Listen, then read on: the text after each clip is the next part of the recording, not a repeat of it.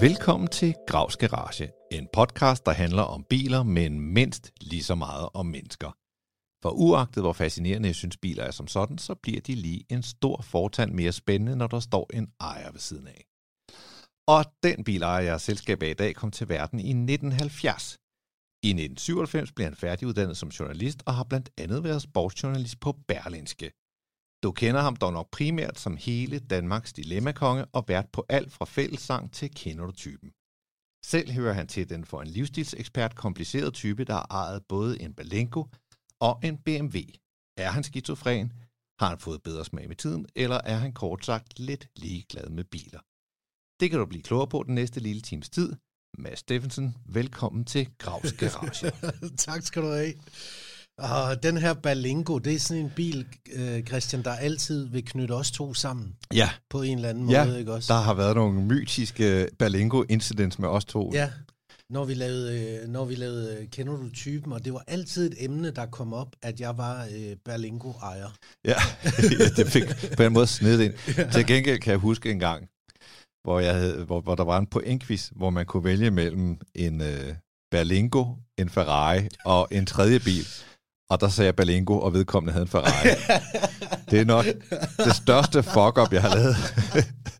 Rent quizmæssigt i Kender-typen. Jeg kan huske det meget tydeligt, og vi var i Herning, og det var... Jeg havde sagt til retlæggeren, det der, ikke, det er en dårlig quiz. Christian, han får et stensikkert point på den her. Han vil aldrig tage en Berlingo. Find noget andet end en Berlingo, så valgte du fandme den. Ja. Og så var det en Ferrari af alle biler. Af alle biler. Det blev smadret kort tid efter, kunne jeg jo læse mig til i medierne. Nå, for helvede. Til gengæld, så vil jeg sige, kvæg mit forhold til Berlingo og andre ting. Så jeg møder stadig folk, som citerer mig for ting, jeg har sagt i Kender-typen, og tænker, what? Altså, blandt andet den der Berlingo-ting. Altså, det er noget, folk har bidt mærke i. Det er rigtigt. Altså, skal jeg fortælle, hvorfor jeg havde Berlingoen?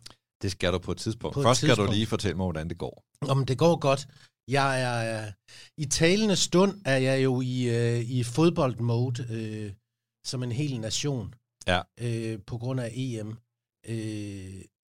Og det fylder ret meget for mig. Og så er det har det overrasket mig lidt, at jeg er blevet glad for VAR, som jeg jo ellers har hadet voldsomt. Ja. Men jeg synes på en eller anden måde, at de har ved at finde et niveau, der er noget, man kan leve med.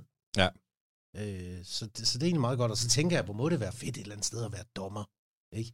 De har siddet der, Christian, og været skurk i årtier. Og nu er der en anden, der ligesom kan tage lidt af presset fra dem. Det må sgu da være meget godt. Jamen, jeg ved ikke, du så den der kamp mellem Frankrig og Portugal, hvor Frankrig scorer, og linjevogteren kalder en offside, og så kigger dommeren ud på ham, og så trækker han sådan lidt på skulderen og smiler. Han er ikke sådan helt sikkert. Det giver jo et rum for dommerne til os at sige, nu kan vi lave det om, så der ikke sker nogen harmdirrende, konkurrenceforvridende ting her. Ja, men det har været skørt i noget tid, og især i Premier League og sådan noget, har jeg været meget rasende og haft lyst til at skyde det hele i stykker. Men jeg måske er, om ikke fan af det, så ved at vende lidt, ikke? Ja, altså når man scorer det der mål, og dommeren ser en offside, som ikke er der, og den bliver kaldt på VAR, så er man jo meget, meget glad. Ja. Men der har jo i Superligaen været nogle eksempler på, altså VAR har omstødt korrekte mål nærmest, ikke? Der var det der mål, Victor Nielsen scorede mod FC Nordsjælland, hvor han er 2 meter onside, og så ser de det fra en vinkel, hvor de kalder en offside. Ja. Man kan, altså, men det er jo det fine ved fodbold, det kan jo få alle følelser frem, og så kommer der lige en ekstra spiller her, noget teknologi, som kan fuck det hele op igen. Ja. Og det var altså ikke min plan at afspore bildebatten til noget fodboldsnak. Det må du undskylde. Men du ved, hvad du har inviteret. Ja. Jeg havde et lille spørgsmål i min intro. Er du skizofren, har du fået bedre smag med tiden, eller er du lidt ligeglad med biler? Ja, begge dele faktisk, Christian. Altså, jeg er jo ikke sådan en, der går op i biler, og jeg vil ved med, at du har haft gæster herinde, som kan sige, jamen, så kom der den der model, og den der model, og den var fra den overgang, og det var i det der. Altså, sådan noget kan jeg slet ikke. Jeg er ikke interesseret i det. Men jeg vil sige her i mine senere år, hvor jeg har opgraderet min bilpark og skiftet nogle gange og sådan noget, er jeg altså blevet ret glad for kvalitet, og jeg kan godt se, når man sætter sig ind i noget lækkert og kører i noget lækkert, at det er noget, så jeg vil sige, jeg har fået bedre smag. Det bliver jeg nødt til at sige. Ja. Altså, jeg kan godt anerkende kvalitet. Og så er det jo også lidt vanedannende sådan noget, ikke? Altså, ligesom hvis man får en rigtig malig sofa, så kan man ikke gå tilbage til sådan noget Arne Jacobsen, hvor man sidder som en mannequin. Men det er det, jeg har snakket med min hustru om, fordi hun har det endnu mere end mig. Hun siger, vi kan simpelthen ikke gå tilbage nu. Nu er man, det er lidt ligesom sådan en narkotikum, ikke? At når man først er fanget ind, så bliver man nødt til at blive der, hvis man kan. Mm. Og det, sådan har jeg det altså også fået lidt. Og dit auto-CV, ved jeg, starter helt ydmygt. Ja, det gør det. Hvor ydmygt er det? Noget med en Opel? Ja, det er en Opel Corsa, som min svigerfar fandt i Jylland et sted. Og så tog vi over og hentede den, og den var fin og hvid, og det var vores første bil, og den kostede ikke særlig meget. Den passede til budgettet, og vi var glade for den og kørte den hjem til København. Der kommer regn om natten. Slagregn. Og da jeg så kommer ned til bilen, så er der bare rustpletter alle steder. Altså det havde vi ikke set. Det var nærmest som om han lige havde kittet det over med noget, eller sælgeren havde kittet det over med noget tandpasta eller et eller andet. Så det var jo en rustbunke. Men vi var glade for den, og der er noget særligt ved at få den første bil, fordi hele den her frihedsfølelse, man får, at vi kan bare gøre, hvad vi vil. Det er ikke noget. Så den havde jeg i noget tid, og var meget stolt af den, og så går jeg over i en... Hvad har du lavet på det her tidspunkt, hvor du kører rundt i en Opel? Jeg tror, det er i 99 til 2001. Ja, men der er jeg på... Jeg er på P3 på det her tidspunkt. Jeg har været mest af min tid på P3 i min karriere. Det er i hvert fald det største lunds af min karriere. Det er P3, og der var det egentlig okay at have bil, ikke også? Alle de der... vi var alle sammen unge idioter, men der var ikke alle, der havde en bil overhovedet, ikke også? Men vi havde. Og det var på Frederiksberg på det tidspunkt, så det var... jo nemt at komme til, og så videre. Det er jo også ude i Ørestad. Ja, men det var inde ved... P3-huset lå lige en spytklat i medvind fra radiohuset på hos Ørstedsvej, så det var der, vi holdt til. Ja.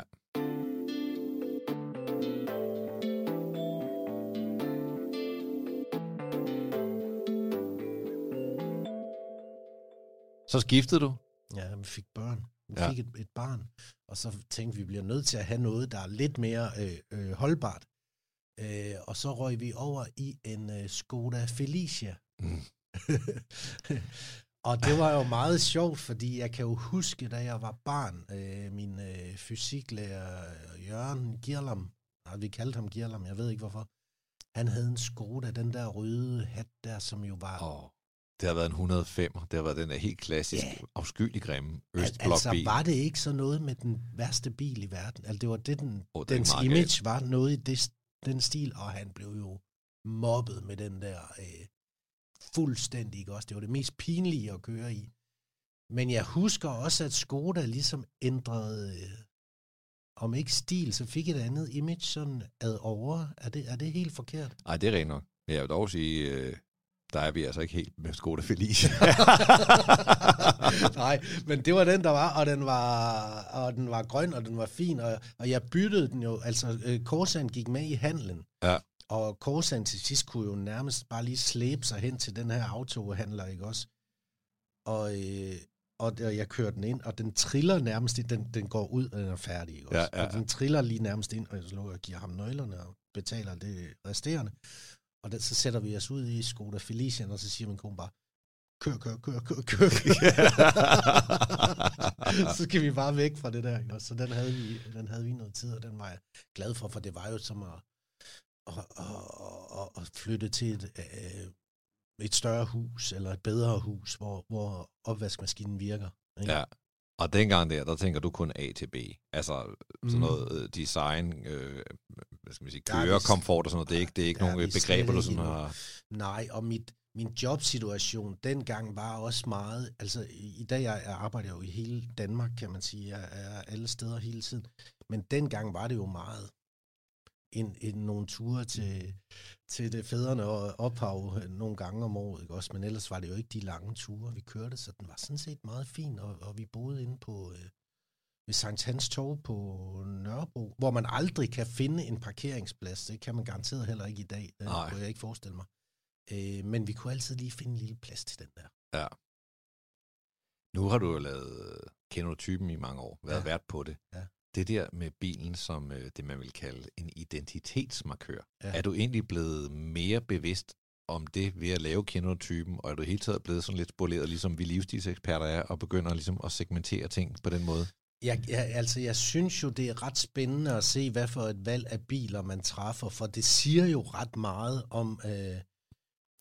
om den her person, og jeg bliver altid sådan, vi har jo tit bilquizzer, eller da jeg lavede det, når der var en sportsvogn, så synes jeg bare, det var fedt, ikke også? Jeg kunne på en eller anden måde lidt bedre lide hovedpersonen, når der lige var en sportsvogn, fordi okay, der er sgu alligevel noget ballade i der. Ikke også? Det kunne jeg egentlig godt lide, men jeg kan jo også godt se dem, der kører meget, og hvor det bliver et arbejdsredskab, og man skal have ting med, og en guitar med, og man skal have alt muligt. Så skal man have noget andet. Så er det praktiske og fornuftige valg, men der er jo også, man kan jo også godt lave praktisk, fornuftigt og lækkert valg. Absolut. Ikke også? Og det synes jeg, det er altså meget fedt. Det vil på et tidspunkt bringe os frem til din nuværende bil. Ja. Det der. Men on that happy note med, at bilen siger noget om en, så tænker jeg, at vi skal frem til din tredje bil. Ja, som er gode gamle. Hvad hed det? Koboldblå Berlingo. Og jeg var ikke klar over, at der var så mange følelser forbundet med en Citroën Berlingo, dengang jeg ligesom skiftede. Jeg var slet ikke klar over, at det var noget, man ville blive til grin over. Men det fandt du ud af? Ja, det fandt jeg virkelig ud af. Ikke også? Og jeg tænkte bare, frisk farve. Og så var jeg meget betaget af, at der var tonede ruder. Så tænkte den er alligevel lidt. Marianne, min hustru, ville gerne have den, fordi der var plads.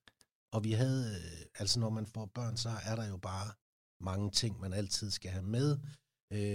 Og der var vist også ved at være en toer på vej. Jeg kan ikke helt huske det. Men man kunne tage et barnevogn, og det var faktisk derfor, jeg købte den. Man skulle ikke klappe den sammen, man kunne bare løfte den ind i fuld størrelse. Ja. Og det synes jeg var mega fint. Og så var der også, at vi kunne... Nej, det var ikke den. Man kunne ikke noget med den ellers. Men jeg kan huske, og det kan jeg huske ret tydeligt, da jeg kom i min Berlingo på H.C. Ørstedsvej, fordi vi lavede sådan noget med, at jeg satte Marianne af, og så kørte jeg videre. Så vi fulgtes altid af på arbejde. Det var ret hyggeligt jo lige at have den der snak i de der 20 minutter om morgenen, og drikke sin kaffe og lige sludre dagen i gang. Og så kørte jeg ind, så satte jeg hende af, så kørte jeg ind på parkeringspladsen på P3, og så stod nærmest hver dag, så stod kolleger i vinduerne oppe i bygningen og grinede. Altså, det var sådan en daglig tilsvining. Og jeg må bare sige, at jeg tog den jo på mig. Altså, jeg måtte bare erkende, jeg synes, I har ret, fordi, for at være helt ærlig, jeg synes ikke, det var fedt. Jeg synes ikke, det var fedt. Jeg synes, jeg blev meget gammel og fornuftig og... Ja, for hvad gjorde det ved dig? Prallede det af på dig, eller? Jeg er jo ikke sådan en, jeg hviler jo ret godt i mig selv, så jeg er ikke sådan, det går mig ikke på den måde, men jeg kunne godt forstå, og hvis en af mine kolleger havde kørt i en, så havde jeg stået op i vinduet også, og jordet ham, for det kan jeg jo meget godt lide. Du kan jo nemlig godt selv dele lidt ud. Ja, men det gør jeg, og det er jo i ren kærlighed altid, fordi jeg er kun barsk over for folk, jeg virkelig godt kan lide. Ja. Men det er jo ligesom at skyde på folk med en skidesikker vest, hvis man selv står nøgen. Ja, men det var ikke noget, og det gav mig intet.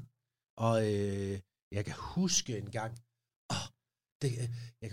Jeg har fået det her refereret, at en af DR's chefer var ude og holde sådan et stort oplæg om, hvem er DR1's seere. Og så var der det ene billede, det var en eller anden cool dude, der stod i leder her. Og så siger han, men vi vil jo også gerne ramme danskeren. Og så kom der et billede af mig. Det er sådan en som ham her. Han kører Citroën Berlingo. Så var jeg lige pludselig billedet på alle danskere, altså sådan i den brede forstand. Og det var ikke og jeg elsker alle danskere, men det var ikke en fed rolle at have. Man ville gerne have været forsanger i det band, i stedet for at være ham, der spillede. Nu siger jeg keyboard, men det var ikke. Men karrieremæssigt, så har du jo egentlig taget de ting, som ramte alle danskere, ikke? Jo, det har jeg, og der kan man jo sige, det passer jo meget godt. Det er jo meget relaterbart at være familiefar og ikke bask for meget med vingerne i bilvalget. Også, der er jo også et økonomisk aspekt i det, der var til at betale og kunne køre langt på literen og sådan nogle ting der, men det var ikke lige sådan, jeg så mig selv. Har det sådan fra starten været en ting, at du gerne vil lave de store programmer og favne mange, eller er det noget, der bare er kommet, eller altså, er det tilfældighedernes spil i virkeligheden? Det hele er rigtigt, ikke også? Det er jo noget, der bare kommer, fordi altså man skal jo på en måde placere sig i en situation, hvor man kommer i betragtning til de der pladser, ikke også? Og så mange er der jo ikke af dem. Og jeg havde jo en platform med Mads Monopolet. Alle kendte det program der, ikke også? Så jeg havde jo en profil. Og så blev mit første job, det var aftenshowet, som skulle starte op, hvor de gerne ville lave noget nyt, og så tror jeg også, at de gerne ville have nogle nye hoveder i ruden. Og så var det jo, så spurgte de mig, og så gik jeg til casting på det, og var ikke rigtig specielt så vildt. Det var ikke min drøm som sådan at blive tv-vært. Jeg synes radiovært er det perfekte job. Så jeg var sådan okay til den casting. Jeg gav den ikke fuld skrald, men så ville de skulle gerne have en til, og så tænkte jeg, okay, nu giver jeg den lige lidt ekstra, og så gjorde jeg det, og så fik jeg det. Og så stoppede jeg efter jeg lovede at lave fire år af aftenshowet inde på Rådhuspladsen og forskellige steder. Det var skide spændende jo, fordi der var meget ballade omkring det program der, fordi hvad er det? Er det underholdning? Vil de gerne lave journalistik? Det er alt for blødt, men altså, det er efterår, cyklerne skal frem, ikke også? Og den næste dag, så sidder der en, at du har mistet en af dine kære, eller politisk. Det var alt muligt, ikke også? Og man skulle lige finde sine fødder i det, og folk skulle lære at se sådan et skaldet æg på skærm. Så jeg lavede det i 4 år, så stoppede jeg, fordi der plejer at være en regel, når du har interviewet Prisebrødrene 7 gange, så skal man ligesom kigge sig i spejlet og sige, men der er ikke noget at være med det, men der er sådan et hjul i det. Det er de samme ligesom historier, synes jeg, der gik igen, og jeg havde brug for at lave noget andet, og så stoppede jeg faktisk min tv-karriere og tænkte, nu er det slut. Og så ringer de fra Kender du typen og siger, kunne du tænke dig at gå til casting på det her? Ja. Og det var vel der, vi mødtes. Det var det faktisk. Første gang, jeg har faktisk været i aftenshowet en gang, hvor du bestyrede Bæksen, hvor vi ikke har kendt hinanden. Som det var i forbindelse med det der klimamøde i København, hed COP15, hvor jeg var inde og vise nogle biler. Fedt, mand.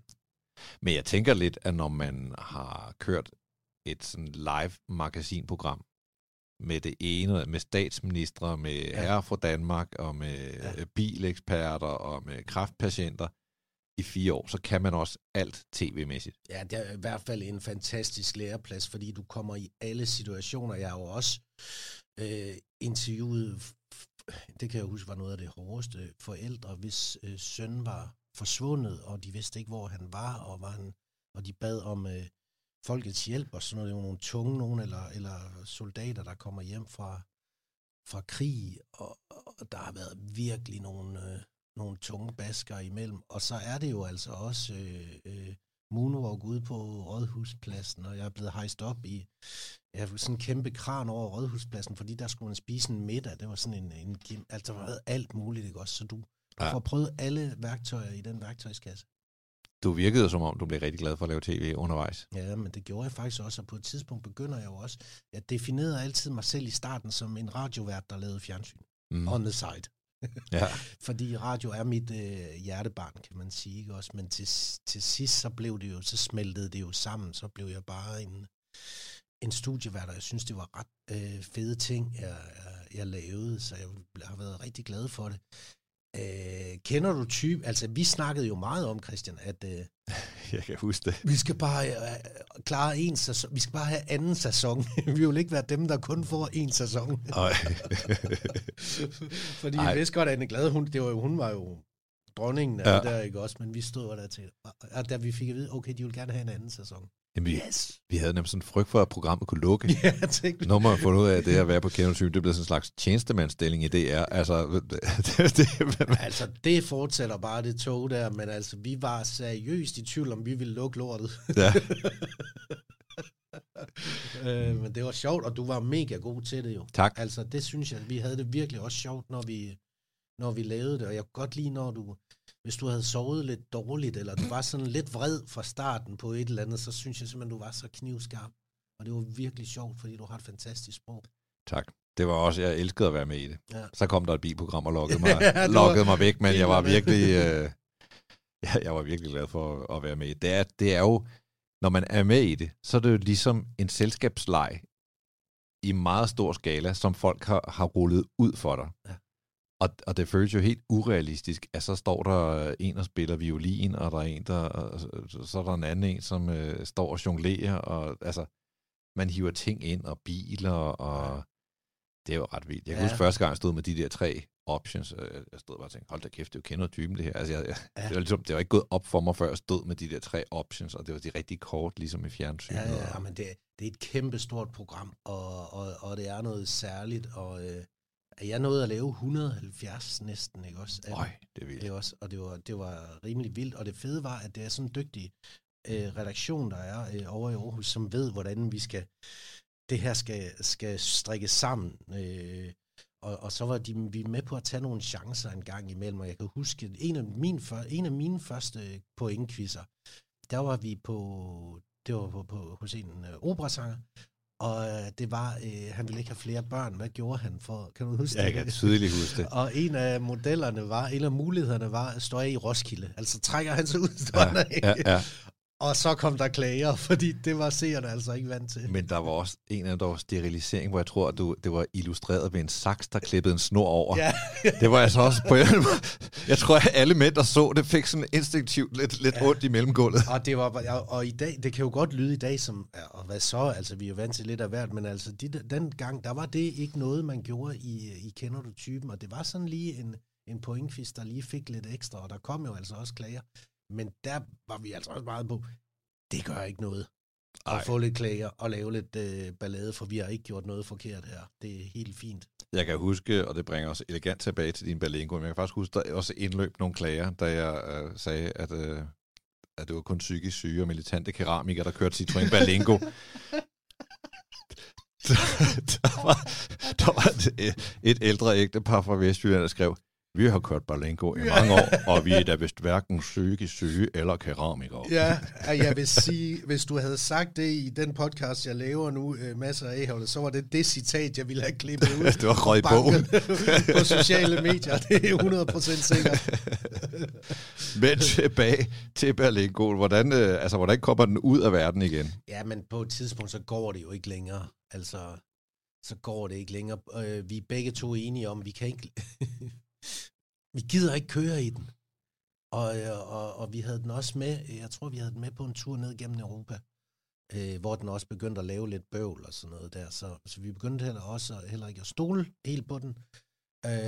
Så det var sådan en kombination af, at den var træls, og vi ville gerne have noget bedre. Den havde været træls over en længere periode, som man siger. Den havde været træls igennem en længere periode, så farvel til den, og jeg kommer aldrig til at have den igen.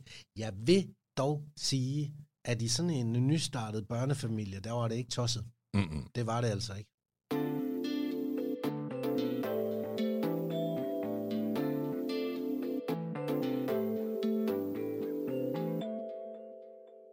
Og så kommer vi til et spændende tilbagevendende punkt, som hedder 10 hurtige.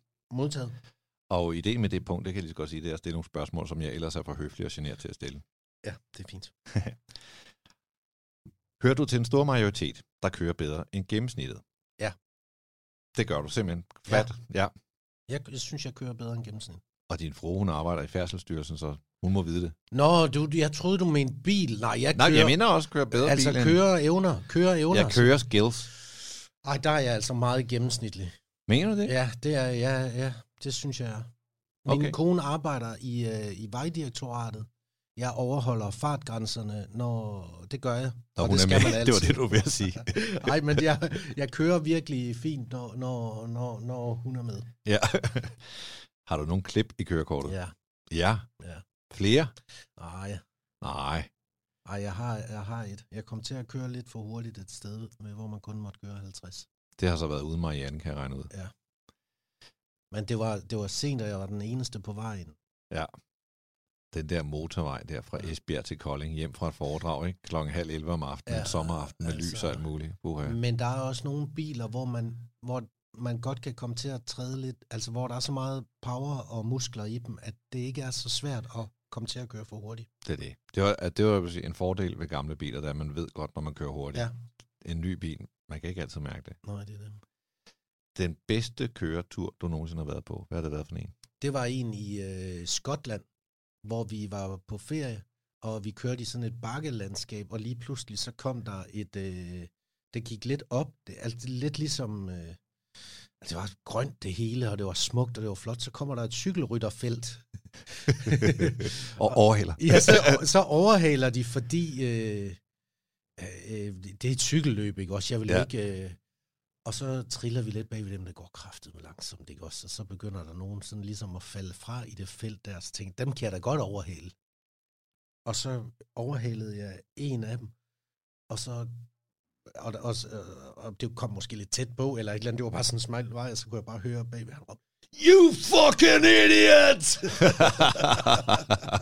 Og vi fik bare grineren af det, fordi jeg kan også huske, at jeg havde købt sådan et kassettebånd med, fordi der var ikke noget musik, men der var en kassettebåndopspiller i den her bil, vi havde lejet, og så var jeg inde på en tankstation, og så havde de et bånd. Det var Hall & Oates Greatest Hits. Og så smækkede vi den i, og så kan jeg bare huske den her tur til sidst, så sang vi jo bare, skrålede bare på Man-Eater og alt det her. I can go for that. Ja, lige præcis, ikke også? Og det var bare så fedt, ikke også? Så det der Hall & Oates Greatest Hits, det er noget særligt. Så det var ikke bilen, men det var stedet, og det var oplevelsen sammen med mine børn, som er noget, jeg husker meget. Også haft nogle ture, hvor jeg kørte i New Zealand, som jo har, lige pludselig er det bare den stejleste bakke i verden nærmest, man skal op af, og der havde vi sådan en camper med, og man går bare og tænker, fuck. Det er rent fars fed ferie. Ja, det er det virkelig. Det var også sjovt med den camper der. De største brøler som bilist? Hvad fanden er det? Jamen, det er jo, hvis man har lavet en skade eller et eller andet. Ved jeg ikke. Du har ikke parkeret lidt kuperet for en bilkær, og så kommet ud, og så holdt bilen et andet sted? Jeg havde en gang, da jeg var jo, inden jeg blev journalist, så var jeg jeg er uddannet i shippingbranchen. Hvem skulle nu have troet det? Ja. Og så havde vi sådan en varebil, som jeg ligesom kørte rundt i og hentede ting, og hentede hvad fanden det nu var, vi lavede, og besøgte skibe, og klarerede dem ind i Aalborg Havn, og lavede dokumenterne, og hentede ting, og så på et tidspunkt, så parkerer jeg på havnen, fordi jeg skal op og have noget skrevet under, og så har jeg simpelthen glemt at trække håndbremsen, eller at sætte den i gear. Så da jeg kører ud, så holder den her bil måske 5 centimeter fra havnekanten, ikke? Og det var sådan, det er et held, at den ikke havnede i Aalborg Havn. Og jeg har simpelthen spillet den film så mange gange, hvordan jeg skulle have ringet hjem og sagt, chef. Chris og chokoladefabrikken. Der er noget, jeg lige må fortælle, chef. For det var simpelthen, og jeg kan stadigvæk nu, hvor jeg fortæller om, få sådan lidt hjertebanken over, hvor heldig jeg var. Det var fint, den holdt lige. Og så da jeg så sætter mig ind, det kan jeg så huske, okay, jeg skal virkelig køre den rigtige vej. Ja. Hvis du holder et lyskryds, Okay. hvor lang tid går der, før du dytter, hvis ham, der holder foran, ikke sætter i gang, når det bliver grønt? Der går lang tid. Jeg er meget tålmodig lige præcis med det der, fordi jeg har selv, jeg kan godt selv lidt fortabe mig i en sang, eller et eller andet, jeg skal synge med på, eller man lige skal være færdig med det her omkvæd, inden man kan køre. Så det gør jeg ikke. Min hustru, hun dytter altid. Ja. Hun gider ikke noget pis. Ej, jeg er heller ikke så tålmodig, det må jeg indrømme. Nej. Nu kommer vi så til det dristige spørgsmål nummer 6. Har du nogensinde haft sex i en bil? Christian, Ja. tænk at du spørger om sådan noget der. Tænker du bliver så forlegen? Nej, men selvfølgelig har jeg det. Ja. Ja. Selvfølgelig, fordi det skal man. Ja, eller? det synes jeg er en del af livet, ikke også? Der er nogle ting, man skal prøve, og det her med lige at prøve at se, om man også kan på lidt plads, det synes jeg er en øvelse. Det er sådan et mærke, man lige skal have. Med far for at male et vanvittigt billede ind i vores hoveder, var det i Berlingoen? Nej, der kunne vi have stået op. Nej, det var det ikke, men det har været i nogle af dem. Okay. Hvad er det hurtigste, du nogensinde har kørt, hvor du selv sad bag rattet? Jeg tror, det er i Tyskland, hvor der var, jeg husker det, som om der var frit spil. Ja. Jeg tror, jeg var oppe på 160. Det er der cirka på 30% af det tyske vejnet, altså hvis vi taler autobahn. Ja, men jeg tror, det er noget i den stil. Og det var i en... det var en lejebil. Det har ikke været i Berlin. Nej, det kan det ikke have været. Men noget, det lyder det helt skørt. Jeg synes, det er hurtigt. Jeg kan ikke helt huske det.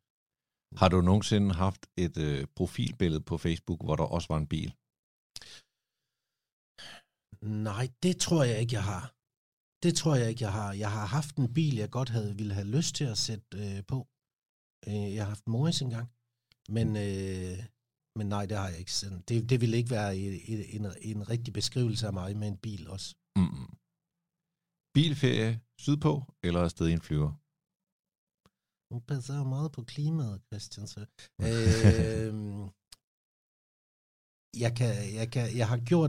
Jeg har været meget med bil, og så har jeg fløjet, da børnene var små, så kørte meget til Europa, så det var fedt at lave turen til en tur. Kunne jeg godt lide. Jeg vil helst flyve et eller andet sted, hvor der er varmt. Ja. Hvad gør du den dag, familienlægen siger til dig, at nu går den ikke længere, nu vil han ikke forny dit kørekort?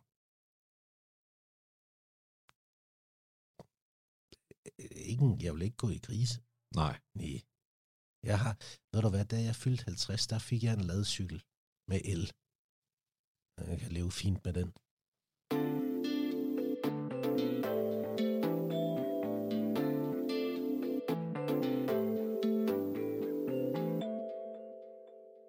Vi er tilbage i... vi har lige skilt os af med en Berlingo. Hvad sker der bagefter den? Mazda 5. Det er der, vi lærer hinanden at kende, tror jeg. Er det det? Ja. Det var en opgradering, synes jeg. Og så vidt jeg husker, kunne man have 2 ekstra sæder bag. Så den blev rigtig stor, så vi også kunne have en barnepige med os. Når jeg har 3 børn på det her tidspunkt. Har du forhåbentlig stadigvæk? Ja, det har jeg stadigvæk. Jeg har alle. Men den var virkelig en dejlig bil, synes jeg. Og det blev sådan ligesom startskuddet på, at jeg begyndte at gå en lille smule mere op i biler, synes jeg. Ja. Den var flot, den var sort, troværdig, eller hvad kan man sige. Altså, jeg havde en god følelse, når jeg sad i den, og den var jeg virkelig glad for. Hvorfor blev det lige en Mazda 5? Det var noget, min hustru havde tjekket, at jeg tror, det var noget med sikkerhed. At den bongede godt ud på noget sikkerhed. Vi kører med sikkerhed og æstetik. Det er fruen fra Vejdirektoratet, der lige siger, at der er kommet en ny Mazda. Den er altså rigtig... Så det var den, det blev. Og jeg har det også sådan, at hvis hun havde sagt alt muligt andet, havde jeg også sagt ja. Altså, det er der, hvor jeg ikke sådan helt er... Det er det ligeglade, der måske spiller lidt ind der. Men jeg kan jo godt se, når noget er bedre end det, man har. Det er også, altså... Så det blev den. Du får jo på et tidspunkt, og jeg ved ikke, hvornår det er, men der får du den der Morris on the side. Ja. En Morris Minor. Ja. Prøv lige at fortælle om den.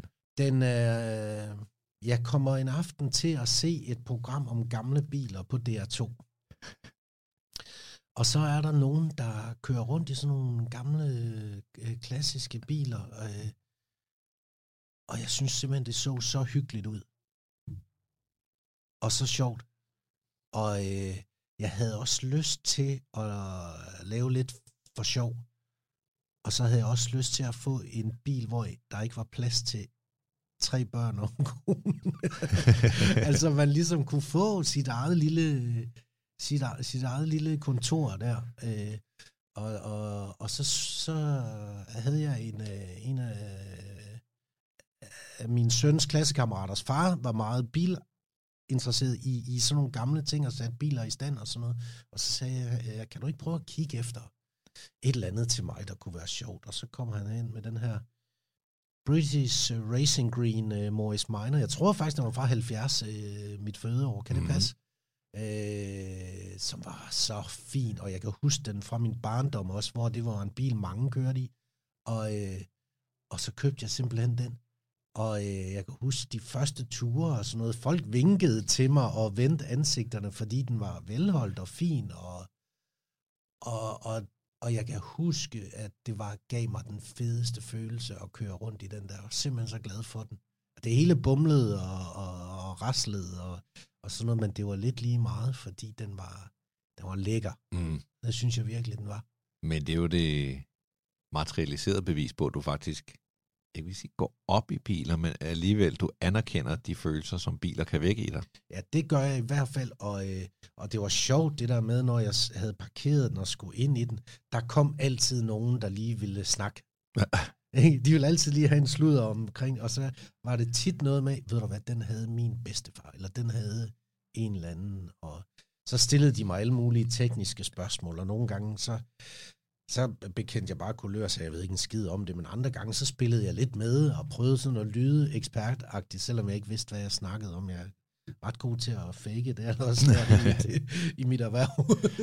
Det skal man være. Ja, lidt. Det er da ikke altid, når man sad inde i aftenshowet, og man skulle interviewe om en bog, og man havde læst hele bogen. Man havde måske læst lidt brudstykker. Og hvornår får du den, Morris, eller køber den? Det er vel jeg har den i hvert fald i 7, 8, 9. Okay, ja. Deromkring, tror jeg. Har du den stadigvæk? Nej, altså når man køber sådan en gammel bil, så skal man jo være medlem af en klub, fandt jeg ud af. Så det blev jeg jo, og den kostede ikke noget at have på den måde, og den kunne heller ikke køre om vinteren, og den stod bare og fyldte ind i min garage, og så begyndte den at gå i stykker, og der kom lidt rust i bunden, og så skulle den til et eller andet form for syn, og jeg kunne ikke overskue det, og jeg var træt af, at jeg ikke kunne stole på den. Ja. Og jeg gad heller ikke bruge så mange penge på den mere. Og så fik jeg den skudt af, og så kom der en, der selv var mekaniker, og syntes, den var fantastisk, og så købte han den. Kan du godt savne den? Ja, det kan jeg godt. Jeg kan godt savne den følelse, det var. Jeg ville elske at sidde i den og køre op til mit sommerhus og parkere den udenfor og rulle vinduerne ned. Og min mor, hun havde hæklet sådan en gammel pude i den, altså sådan en, der lignede sådan et eller andet fra, som lå i bagrummet. Med vejskilte på? Nej, men i den stil, ikke også? Ja. Og det var bare så hyggeligt, og jeg havde fået en sådan gammel transistorradio, jeg bare havde taget med ud, for der var ikke radio i den. Og alt det der, det savner jeg faktisk lidt. Ja. Jeg kan ikke afvise, at jeg på et tidspunkt kunne blive så fascineret af det her, at jeg kunne kaste mig ud i et lille eventyr igen. Har du nogen idé om, hvad det så skulle være? Nej, men jeg kunne godt tænke mig en, hvor man kunne tage taget af. Ja. Tror du, det skulle være ud i det charmerende stadigvæk, eller skulle det være sådan lidt mere sporty? Nej, det skulle være som bil nummer 2, og det skulle være en gammel. Altså, ja. Det skulle være lidt mere for sjov, og ikke for mere sådan noget minde noget og gammel noget.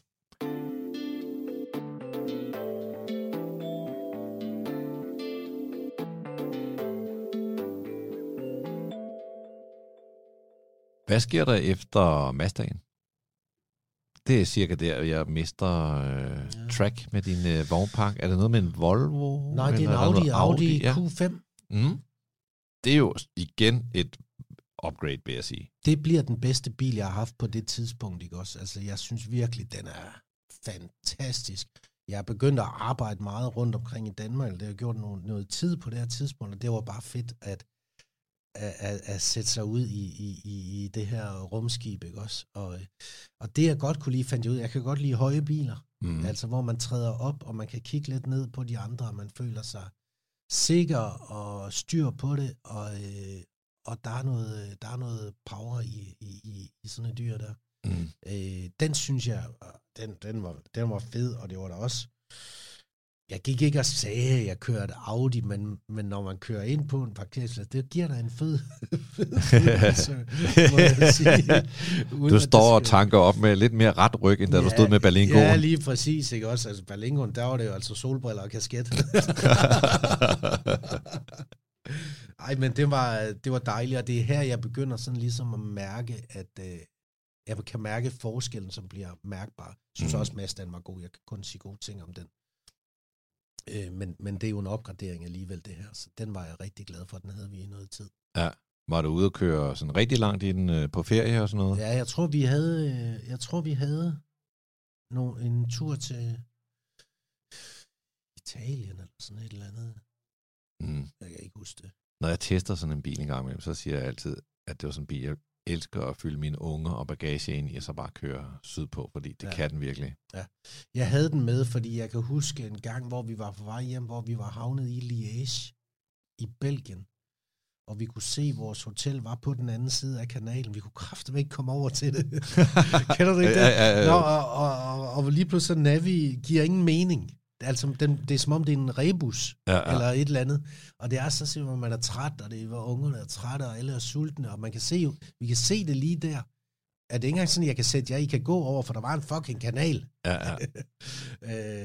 Altså, det er mere sådan nogle ting, jeg kan huske mere end bilen som sådan. Det er jo altid sjovt med ferie, det er når ting går galt, det bliver jo gode fortællinger bagefter, og sådan noget, man kan vende tilbage til.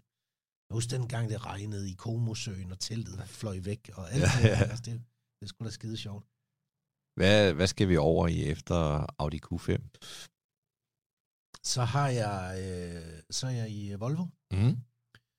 Volvo har altid været noget særligt for mig, fordi den kan jeg huske fra min barndom, og det var den her firkantede kasse, som var.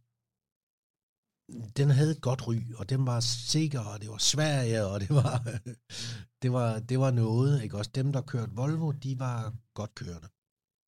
Det var i hvert fald sådan, jeg husker det. Og så fik jeg en XC60'er, og det var noget særligt. Ja. Den kunne jeg virkelig godt lide, den bil. Det er en smuk bil, det er en velkørende bil. Ja, jeg ved ikke, hvordan en bilentusiast som dig ser på den, men for mig, der er vi oppe på noget, der minder om øverste hylde. Ja, jamen jeg kan rigtig godt lide den. Det er sjovt, fordi sådan, altså, i 70'erne og 80'erne, så Volvo, det var nogle ret dyre biler, men de var ikke lækre. Altså, de var bare sikre, de var firkantede, de var sådan ret minimalistiske udstyrsmæssigt. Så hvis der stod en BMW og en Volvo-ejer, så kunne det godt være, at de betalte det samme for deres bil, men jeg tror, BMW-ejeren stod og hyggede sig lidt over, hvor dum Volvo-ejeren var. Og der kan man sige, at der er sket noget med Volvo. Det er virkelig blevet nogle lækre biler. Ja. Men jeg kunne virkelig godt lide den, og så er det igen Vejdirektoratet og sikkerhed, det bonger godt op hos os, men jeg tænker også, når man er oppe i den der liga, så er sikkerheden vel god. Altså, det er sådan helt klart fornemmelse.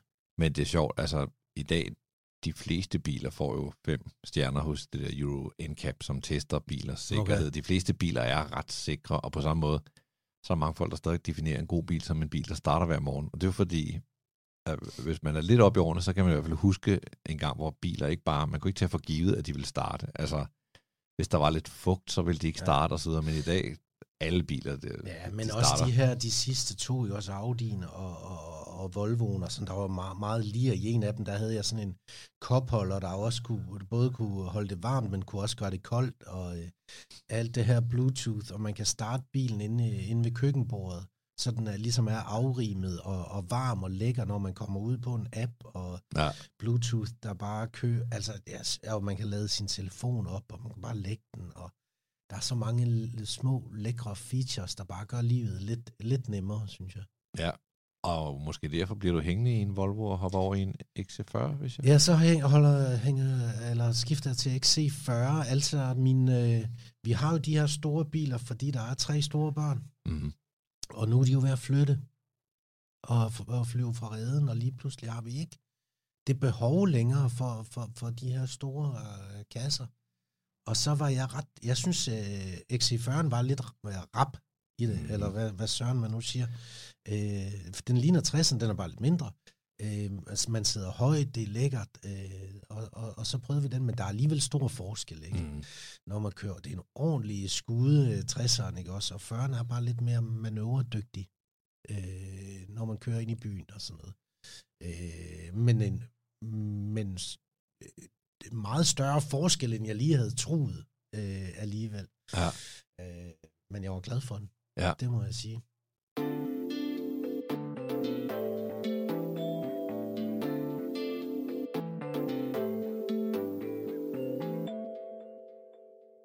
Og så er vi faktisk fremme med den bil, som du kører i dag. Ja. Apropos manøvredygtig, tænker jeg.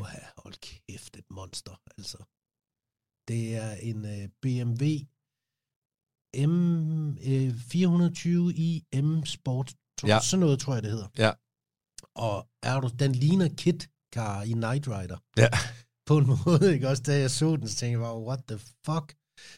Men jeg synes, den var vild at se på. Altså, er det den nye med den kæmpe køler? Ja. Og jeg blev sådan, kender du, jeg fik sådan, jeg bliver nødt til.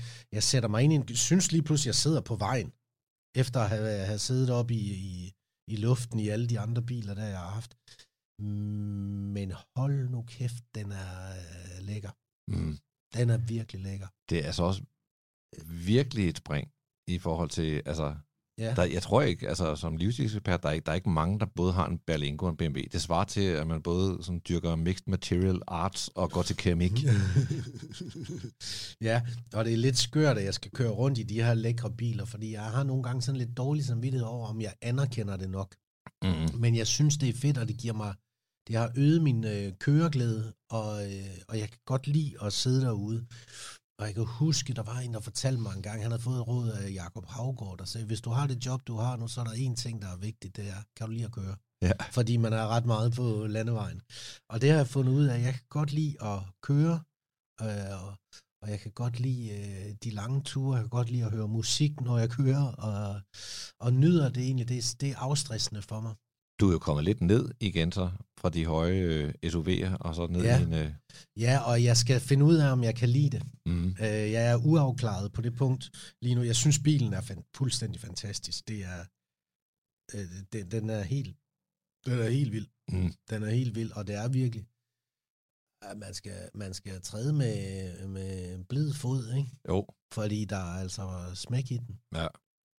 Hvad med altså sådan nogle subtile ting, som at den har baghjulstræk og styretøjet er ret præcist i den? Er det noget, du registrerer? Kan du ligesom mærke, at den kører på en anden måde? Eller nej, at du skal bare fra A til B? Ja, sådan noget kan jeg ikke, Christian. Nej.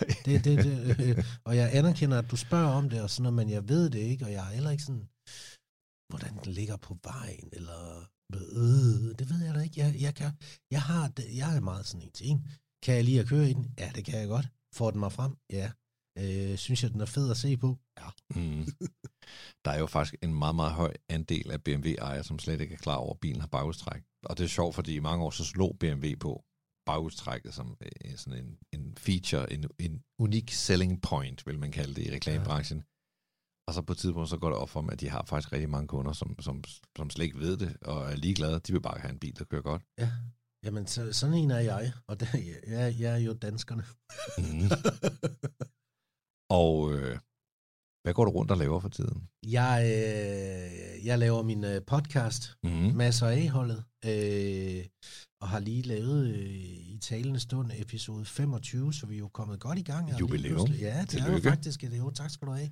og det var lige lavet et program i går, og det gik skide godt, så jeg er sådan, og det synes jeg, det gør, og jeg er simpelthen så glad for, at nu er det jo følgere, kan man sige, eller lyttere, har taget så godt imod det, og der kommer dilemmaer ind, og jeg er simpelthen så glad for, at de er der, og folk gerne vil være med, og så når vi har det skide sjovt, og jeg synes,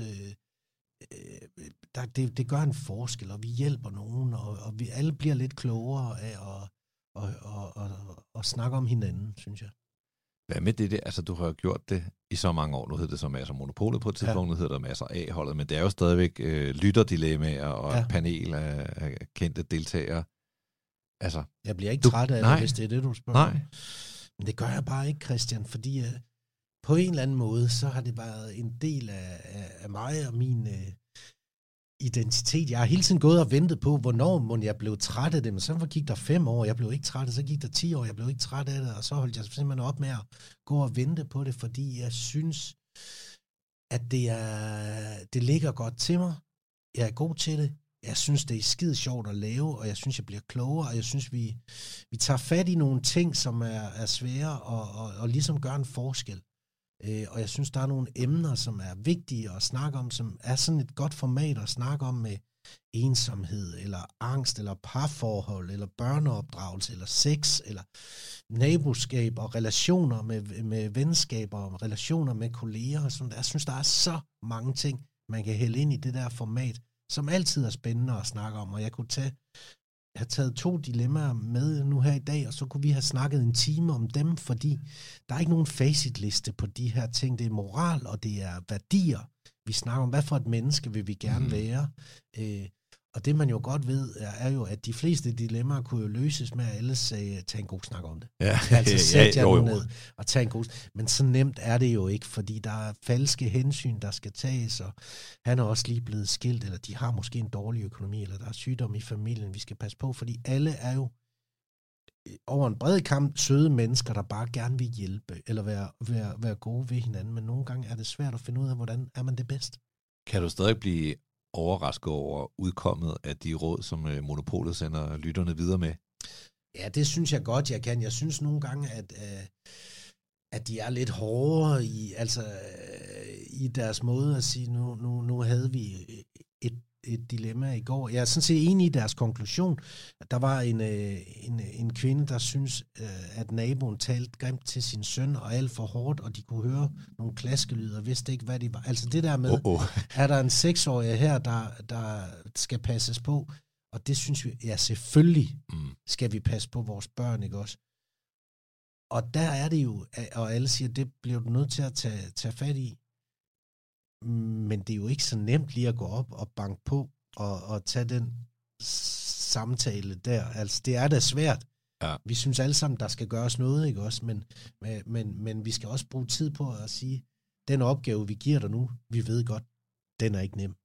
Du bestemmer selv, om du gør det, men det er jo ikke nemt at skulle gå den trappe op og sige... Det er nemmere at sidde i et radiostudie og sige, det skal du bare gøre. Ja, lige præcis. Det har jo ingen konsekvenser for os, men der er jo en, der står tilbage og skal gøre det, og det prøver jeg at være meget bevidst om at sige til de her mennesker. Vi ved godt, det her, det er ikke nemt. Så der bliver der sådan lidt, det bliver der berørt af, og især de her dilemmaer, hvor børn kommer i klemme, det får mig hver eneste gang. Ja. Så skal man have et lidt mere feel-good-agtigt dilemma bagefter. Ja, så kommer der noget andet bagefter. Men det er jo det, jeg hele tiden har gjort, at have det her mix. Fordi hvis vi hele tiden bliver dernede i det tunge, så bliver det også tungt at komme igennem. Og jeg tror, det har der i hvert fald lært nu, at lytterne kan godt lide, at der er lidt af hvert. Ikke? Også, livet kommer i så mange farver, og det er fint, at vi prøver at ramme det hele. Og ferieplanerne, er det afsted bil? Nej.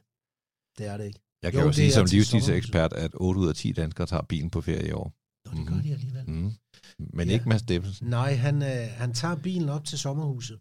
Okay. Og han tager bilen til en ø i Danmark. Men han tager også en flyver. Ja. Og det er fordi nu altså vi har jo ikke rejst længe, og alle savner det, synes jeg. Jeg gør i hvert fald. Du skal have tak, fordi du tog dig tid her inden ferien til at tale med mig. Der er jo noget, altså det bliver bare nødt til at sige, der er noget nærmest surrealistisk over at være vært og have dig som gæst. Fordi du er ligesom hele Danmarks vært, og det er virkelig underligt, og du har været vært for mig mange gange. Ja. Men jeg har været sådan lidt, jeg har været, om ikke nervøs, så lidt spændt på, hvorfor jeg skulle have ind, fordi jeg synes ikke, jeg kan ikke se mig, jeg ser ikke mig selv som bilguy. Nej, men jeg synes jo, at alle biler fortæller en historie, og nogle gange er der en sjov historie om en kedelig bil, og det vil jeg egentlig hellere have, end jeg vil have en skide fed bil, og så er der bare ikke rigtig noget at sige. Nå, så havde jeg den, så havde jeg den, så havde jeg den. Så jeg kan godt lide egentlig at komme rundt, og jeg tænker, der er mange lytter, som er blevet klogere på, hvad det vil sige at eje en Citroën Berlingo. Ja, og til alle Berlingo-ejere, det er jo sådan ligesom bilernes Preben, ikke? Ja. Har I haft et Berlingo-dilemma i Monopolet? Ja, det har vi sikkert. Jeg kan ikke huske det. Men, det kan jeg simpelthen ikke huske, men det må der næsten have været. Jeg tror, der har været alt. Men med Preben, så ved jeg i hvert fald, at tit så møder jeg folk, så går de forbi og siger, Mads, du skylder mig en undskyldning. Og så siger jeg bare, jeg ved, du hedder Preben. Tusind tak, fordi du vil komme på besøg. Tak, fordi jeg måtte komme. Du har lyttet til Gravs Garage. Er du nysgerrig, kan du finde billeder af mine gæsters biler på Christian Grav på Instagram. Her kan du også se, når der er nye afsnit og sæsoner, men hop da endelig ind og abonner på podcasten, nu du er i gang. Musikken i baggrunden er lavet af Dr. Grav. Er det noget familie? Ja, det tror jeg nok, det er. Tak fordi du lyttede med.